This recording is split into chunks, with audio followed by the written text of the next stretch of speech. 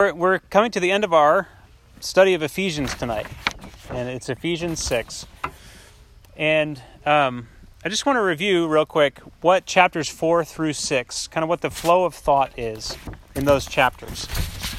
They are the second half of the book, and they really describe for us the community of people in whom Christ has been made real.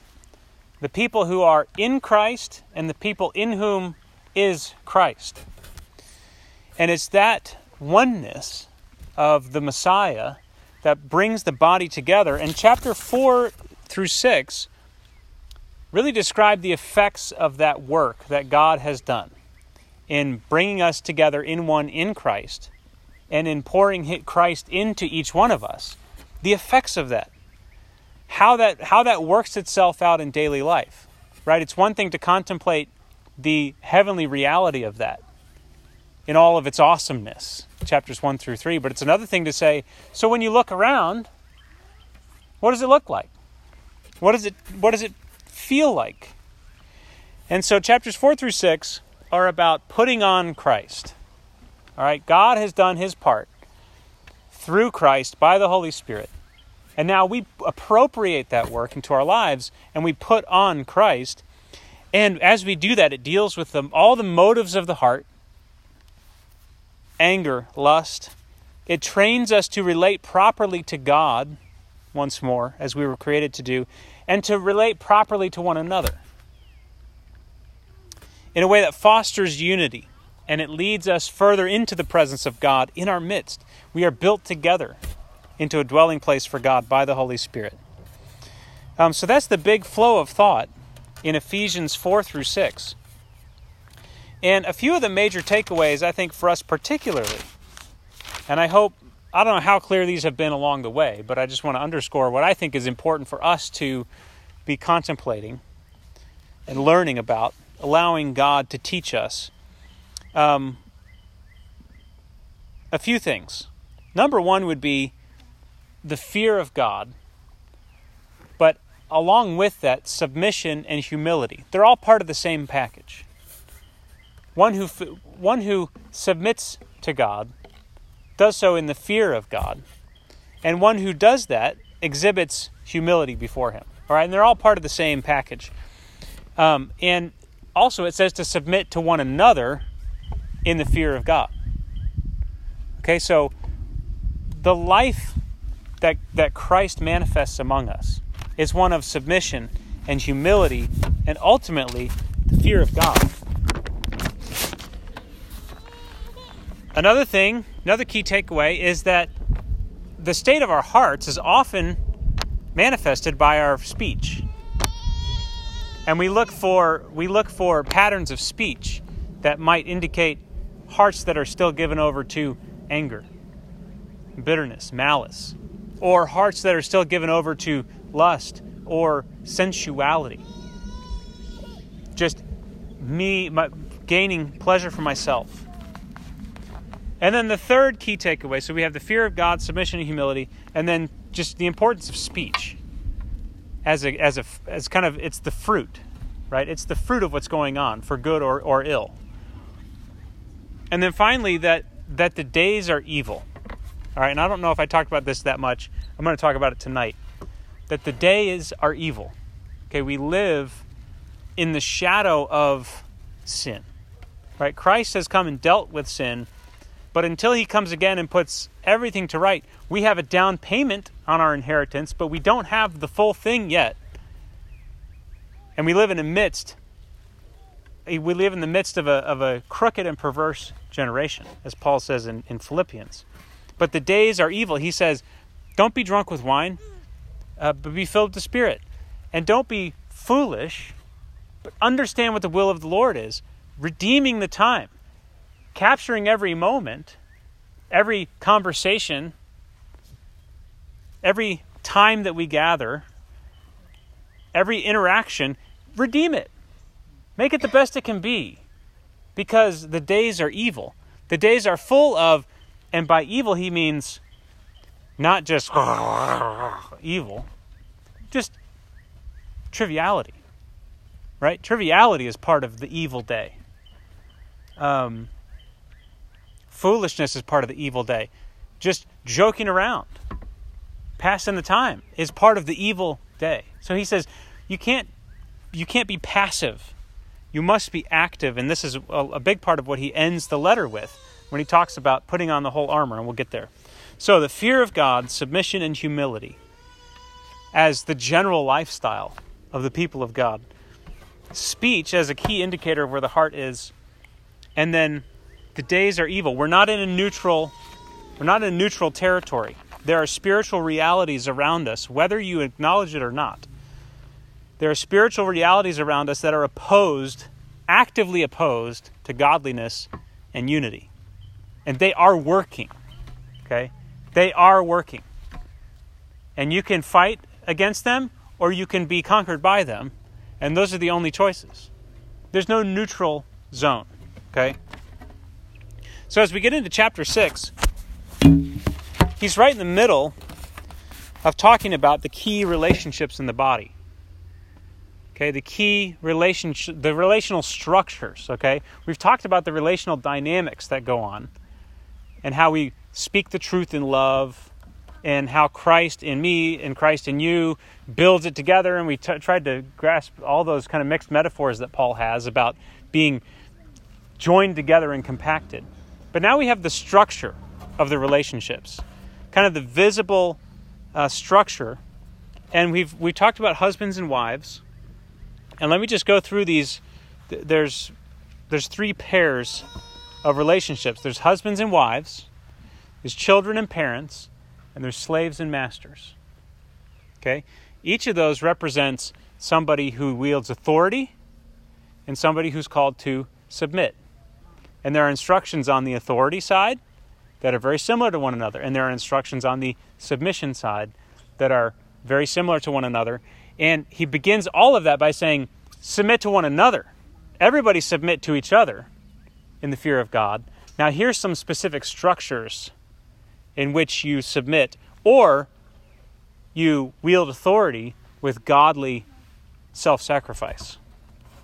So husbands and wives, bottom line, the husband loves the wife, lays down his life for her, protects her, feeds her, washes her in the water of the word, meaning brings her into the fullness of salvation, right?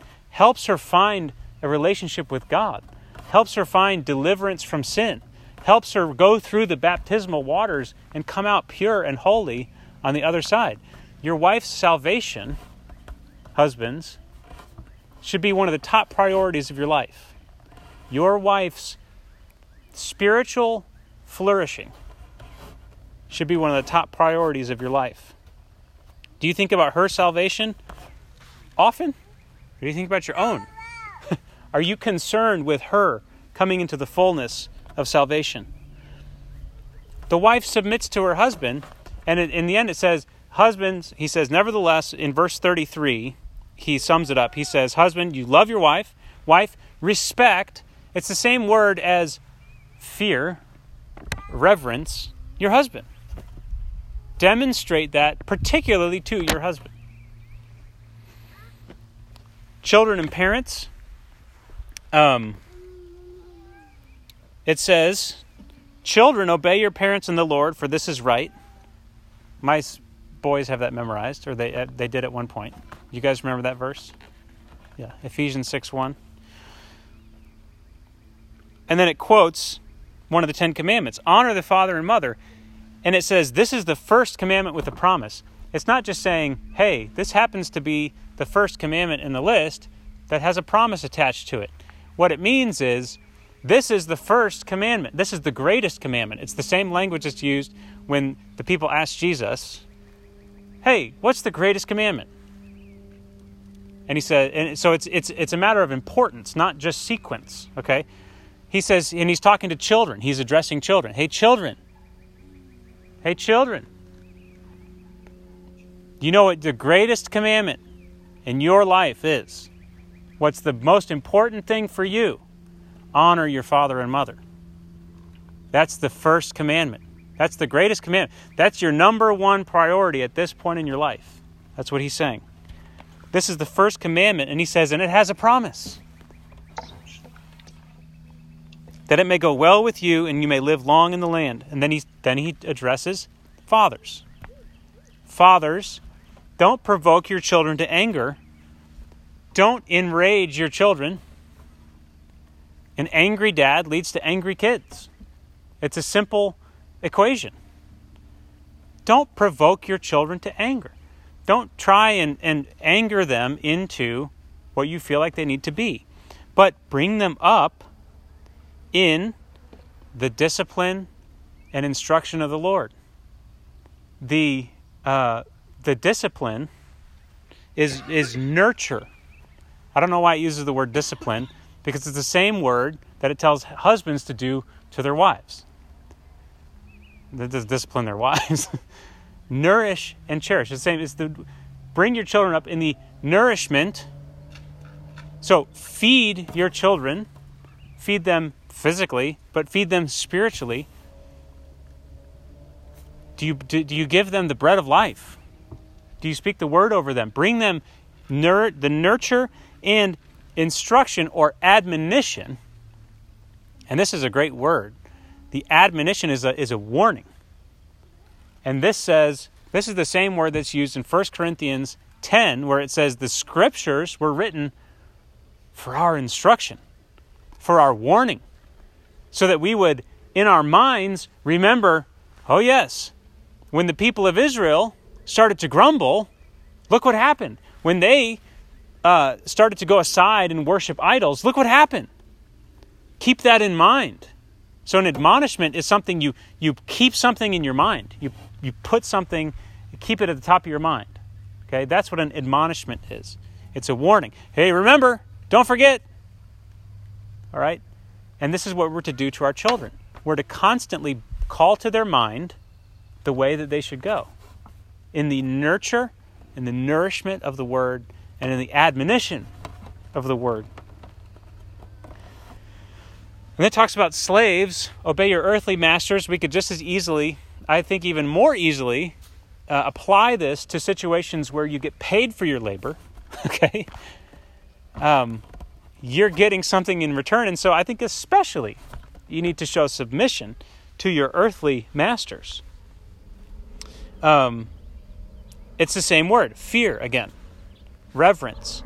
It's what it tells wives to do with their husbands. It's what it tells all of us to do towards God as we submit to each other. And then it says a great thing. It says, not as eye service. Not by way of eye service. You don't serve the sight of your boss. This is profound. You serve, it says, not by way of eye service, but rendering service with a good will as to the Lord. You don't serve the eyes of your boss. You serve the eyes of God. You serve as unto the Lord. Knowing that whatever good anyone does, he will receive back from the Lord. Paul's not concerned with, and people point to this and they say, oh, Paul's advocating slavery. That's not the case, all right? He didn't have our modern American baggage when it comes to slavery, okay? He's saying we find the situation of slavery troubling, all right? It was a fact of life in the ancient world, and Paul is not concerned as much with addressing the slave's lot in life. That's not what he's speaking to. What he's speaking to is what to make of your lot in life. And I think we can apply this to ourselves. We get concerned with changing our lot. And maybe sometimes we need to change our circumstances. But very often what God wants to do in our lives is not change our circumstances. He wants to change the way we relate to our circumstances. And he wants to teach us how to be the best slave we can. Because that's what really pleases God. Does God want people to be indentured servants for their whole lives? I don't believe so.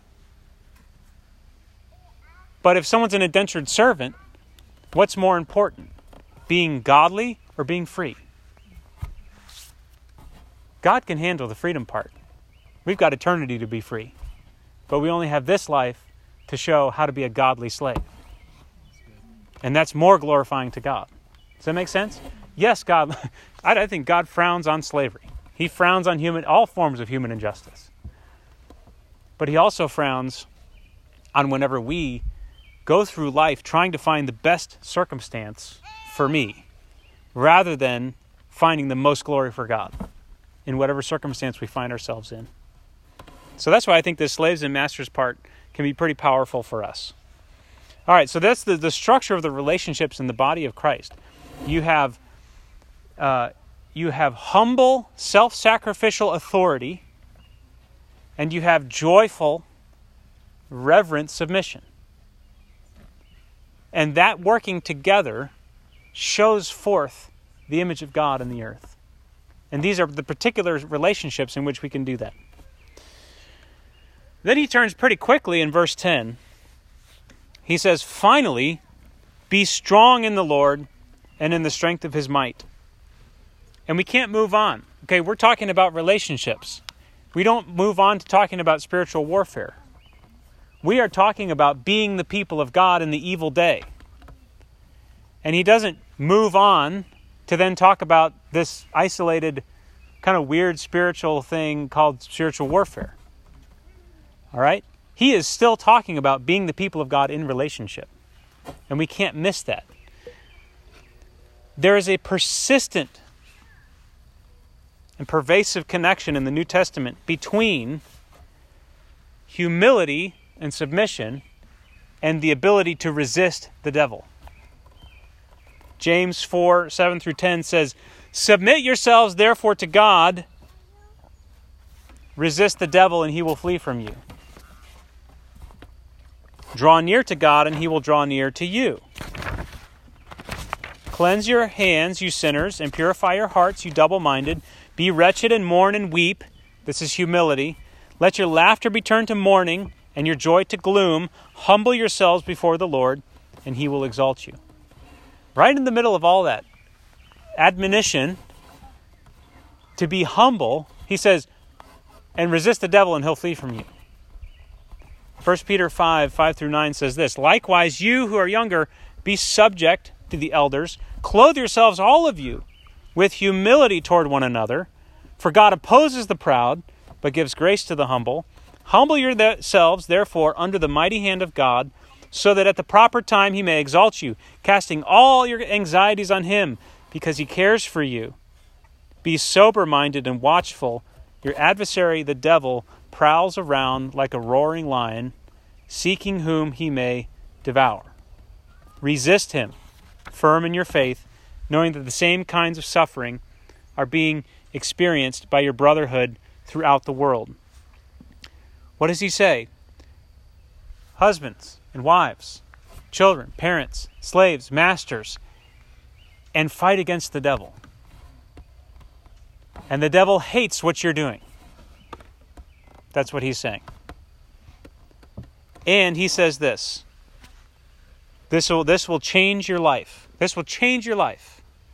It will change your marriage. It will change your relationship with your children. It'll change your job. We do not wrestle against flesh and blood, but against the rulers, against the authorities, against the cosmic powers over this present darkness, this evil day, against the spiritual forces of evil in the heavenly places. How is that going to change your marriage? Because your problem with your wife is not a problem with your wife. It's a problem with the enemy who wants to divide you from your wife. Your battle is never with your husband. It's never with your wife. It's never with your kids. I'm just fighting with my kids over this thing. No, you're not. You think you are, but you're not. You're fighting against the devil. And if you use fleshly weapons to fight what you think is a fleshly battle, you will lose 100% of the time. you will get divorced. You will hate your children. They will hate you. And you will end up like the rest of the majority statistics in this evil day, if you wrestle against flesh and blood. So we're talking about relationship. And he says, don't fight against flesh and blood. What does it say? Christ has already broken down in his flesh the dividing wall of hostility. And you're acting like it's still there and you're trying to tear it down. He already did it. And the only thing that could get it down was the blood of Christ. You're never going to get that wall down. He did it. You then have to walk and appropriate his work. And here's the thing. When you're fighting with your kids, when your kids are fighting with you, you need to stop. And wives, husbands, or if you have trouble with your boss, you need to stop and say, like the Robert Frost poem, Mending Wall. This reminds me of it. He says, something there is that doesn't love a wall. He sees the stones, they keep falling off. And he says, something there is that doesn't love a wall, that wants it down. He doesn't know what it is. He's like, how come every spring there's stones falling off? And the whole poem is him wondering, what is it that's tearing this wall down?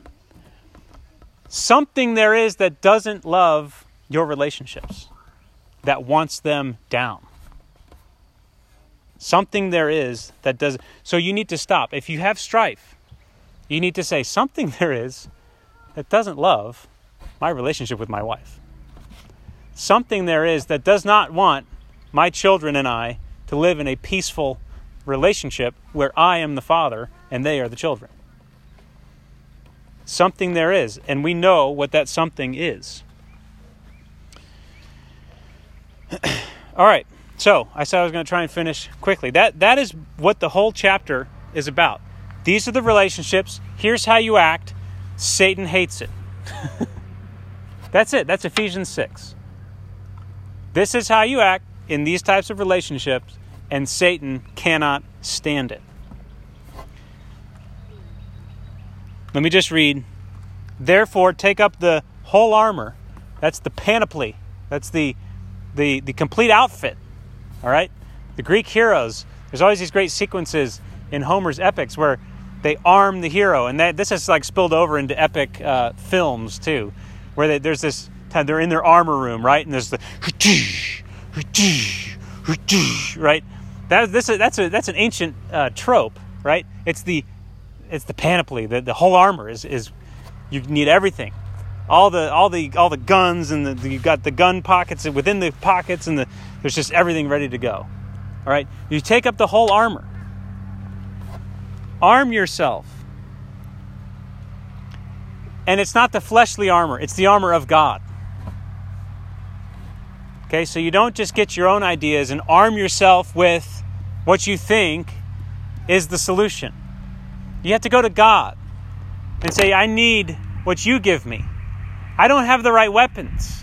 Paul says that we don't wage war according to the flesh. Our weapons are not carnal. All right? We often bring carnal weapons to what we think is a carnal battle. But we need to take up the armor of God so that we can withstand in the evil day.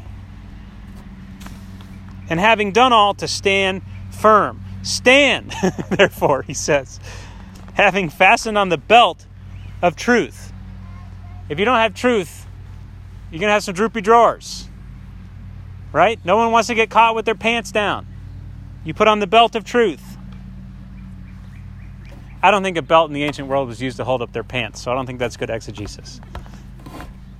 I don't think they had pants. I think they had whatever they were, tunics.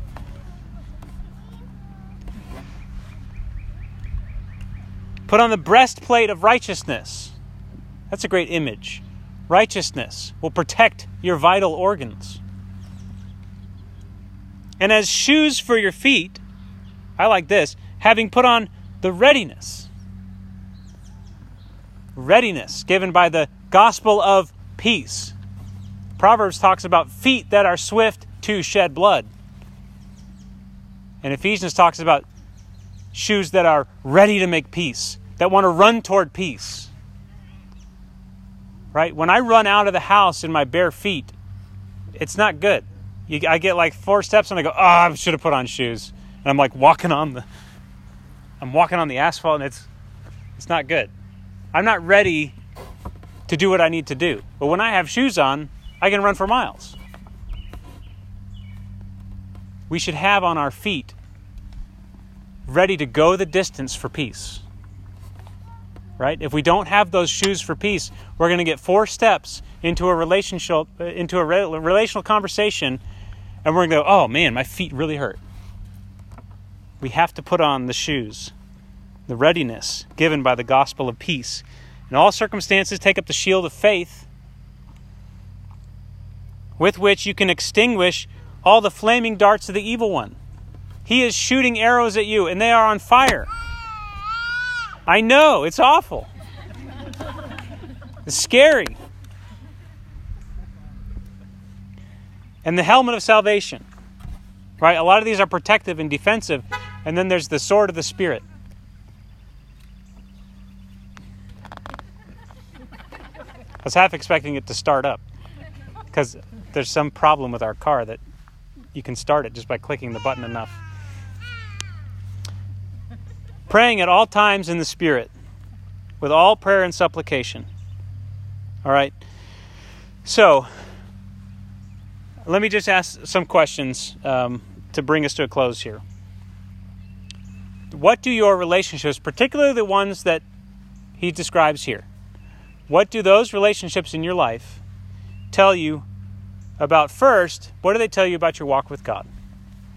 The way we conduct ourselves in these specific kinds of relationships is a key indicator of whether we do really submit ourselves to God or fear Him or humble ourselves before Him.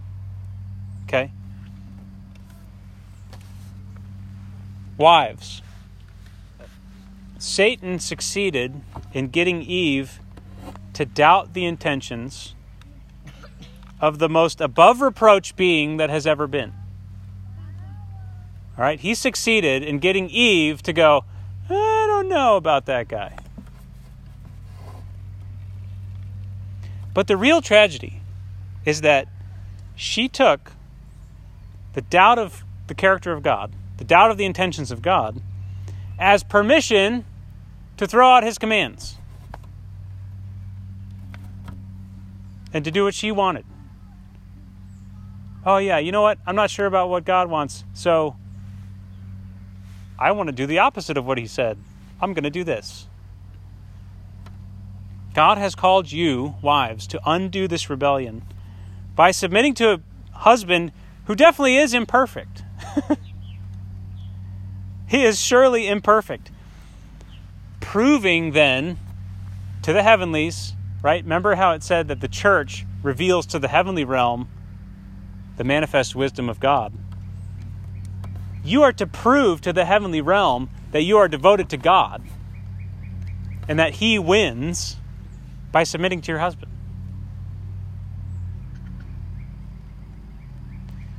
So you are proving, oh yeah, who in the world would submit to this guy? Nobody in their right mind. But someone who has heard from God, submit to this guy and responds in total obedience. They know who God is. And they don't take a character issue or a personality issue or doubts about intentions, and they don't take that as license to do whatever they want. They're going to follow God's example. And even in 1 Peter, it says, even if you have unbelieving husbands, you're going to show them who God is by the way that you submit. It's a powerful thing if you grab a hold of it. Husbands, it was much more of a sacrifice for Christ to lay down His life for you than it ever will be for you to lay down your life for your wife. And if you struggle to serve your wife, if you struggle to put your own masculinity on hold to help meet her needs, if you struggle with that, you really don't understand who you are in light of who God is. You really don't understand the grace that you've been given. You think that you deserve grace from God, which you don't. The way you treat your wife reflects how deeply you understand the way Christ has laid down his life for you. And those who are gripped by gratitude and humility that the Son of God would shed his blood for me, those who are gripped by that are able to love their wives. Those who struggle to lay down their life for their wife really don't understand the love of Christ. Kids, if you're still with me, probably not. Your parents' rules are much easier to live with than God's are. Your house rules are much more tangible and easy to achieve than God's house rules are. God's house rules have spilled many of the blood of a goat. Right? Have your parents ever asked you to sacrifice a goat so that you can keep living in the house? No. They asked you to keep your room clean. But here's the thing. If you struggle to obey your parents, you're definitely not going to be able to obey God. God has said you need to learn how to obey. Now here's these people who don't have everything figured out, but who love you and who are going to tell you to do things, and you need to say yes sir or yes ma'am. And that's that. And that's going to teach you then to say yes sir to me, says God, when I tell you to do something. Even something that's hard, even something that might cost you your life. You need to learn how to say yes sir.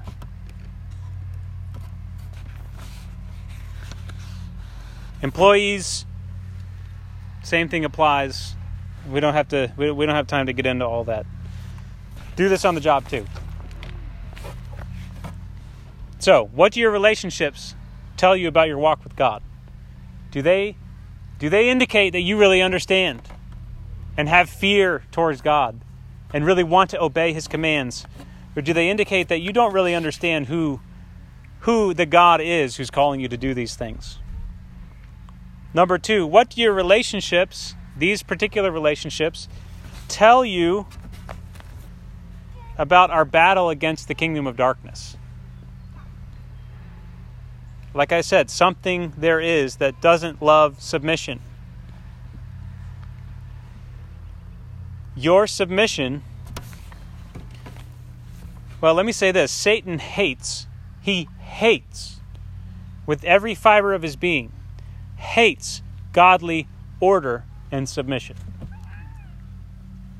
Hates it. Wants to snuff it out wherever he sees it. His agenda is always autonomy and anarchy. No rules, no leaders. This is why the American way is so subtly destructive to the kingdom of God. The individual is the foundation of society. But look at he destroyed Eden. How did he destroy Eden? How did he destroy the perfect place, the household of God? He isolated Eve, and he started whispering winds of doctrine and undermining the authority of God.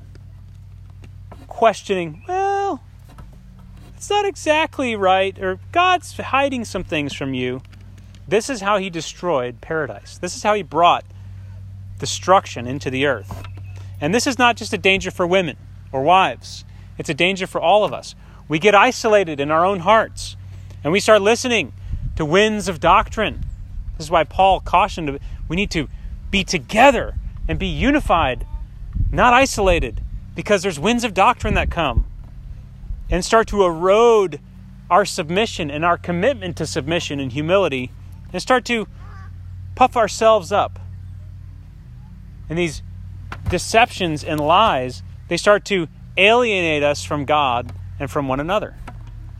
We get isolated, we hear things, we doubt people, we question, we hide, and before you know it, we are a part of the evil system that is doing that and repeating that in other people's lives.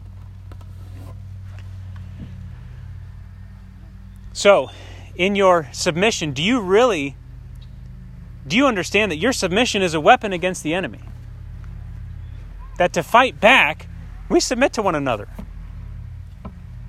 And to push back against, and to reject the lies, we submit. We take up the shield of faith, and we say, all those fiery darts of the evil one, those winds of doctrine that come our way, we hold up faith, which is very closely related to submission and humility, trust. No, we trust. And the arrow doesn't hit us. No, we're going to continue to submit. No, we're going to continue to be humble. No, I'm not going to trust my own desires. And every time you do that, another arrow gets blocked. You have faith.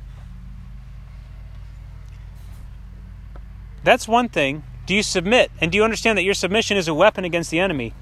But the second thing that we learn about the way that we wrestle is we waste too much time wrestling flesh and blood. It's on earthly terms for too long before we acknowledge this is a spiritual thing. The enemy hates this relationship, and we need to stop fighting each other, and we together need to turn and say, something there is that doesn't love this relationship. Let's figure it out and fight against it together. And allow God to kill whatever in us is perpetuating the alienation and the isolation. We wrestle flesh and blood. Every time you try and figure someone's personality out and try and figure out your own personality, you're wrestling against flesh and blood. You're wrestling on human terms. Every time you get bitter that someone doesn't really speak your love language, you're wrestling against flesh and blood. I mean, those are human terms. Does God love the bride of Christ with her love language? No. He loves her with his blood. And that's how we love each other.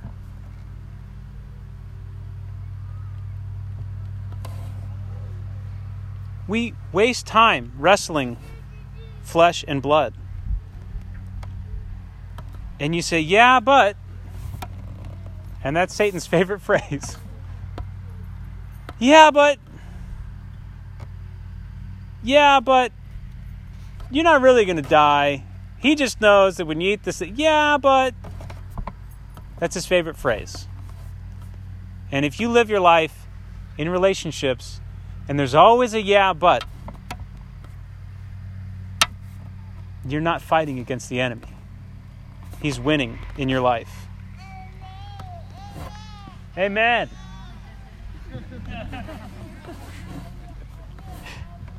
We live in an evil day, which means we live in an age of yeah, but.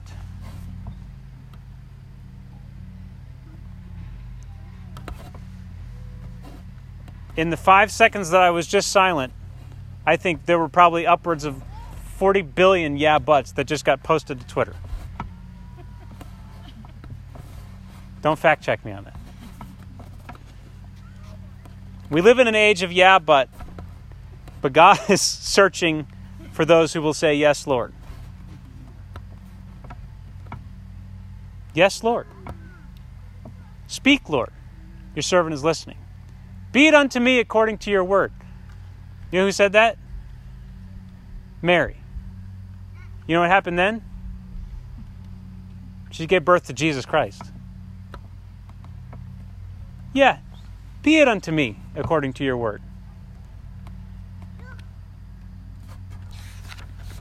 So, that takes us out into the battle from Ephesians. I mean, we have, what a broad sweep of theology Paul has taken us on. What an amazing book. Everything from the eternal purposes of God, from before the foundation of the world, to down in the trenches in this evil day. And I hope that you have drunk deep of this and will continue.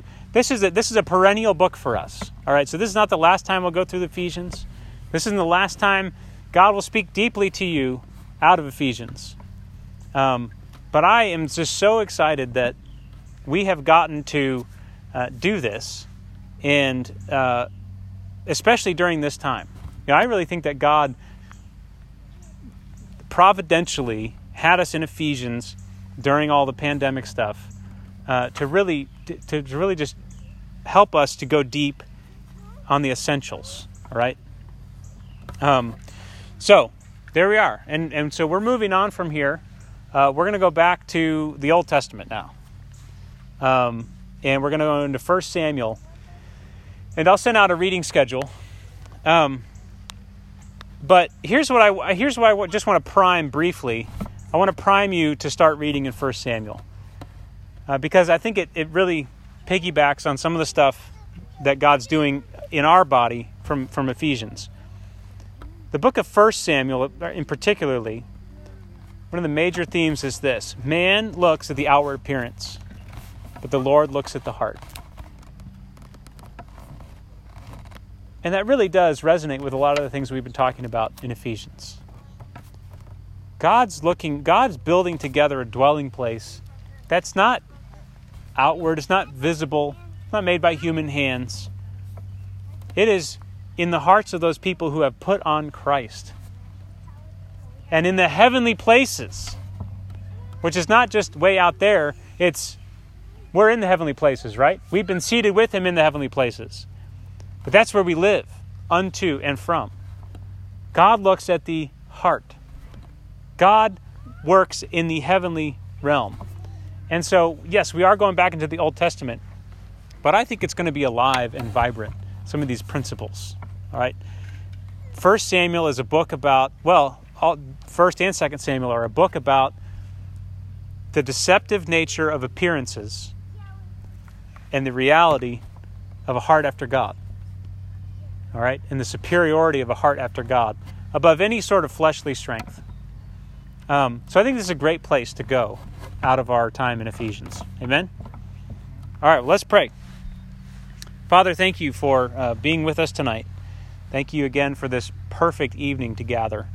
And we just praise your holy name and ask that you would continue to go with us, continue to open our eyes to behold wondrous things from your word. And may we glorify you, Lord. May we say yes, Lord, to you. And as we, Lord, conduct ourselves in these particular relationships, Lord, give us a heart of true humility, of true reverence, of true fear of God. And may the enemy flee as we lay down our lives for each other in the way that you did for us. In the name of Jesus and for his glory, amen.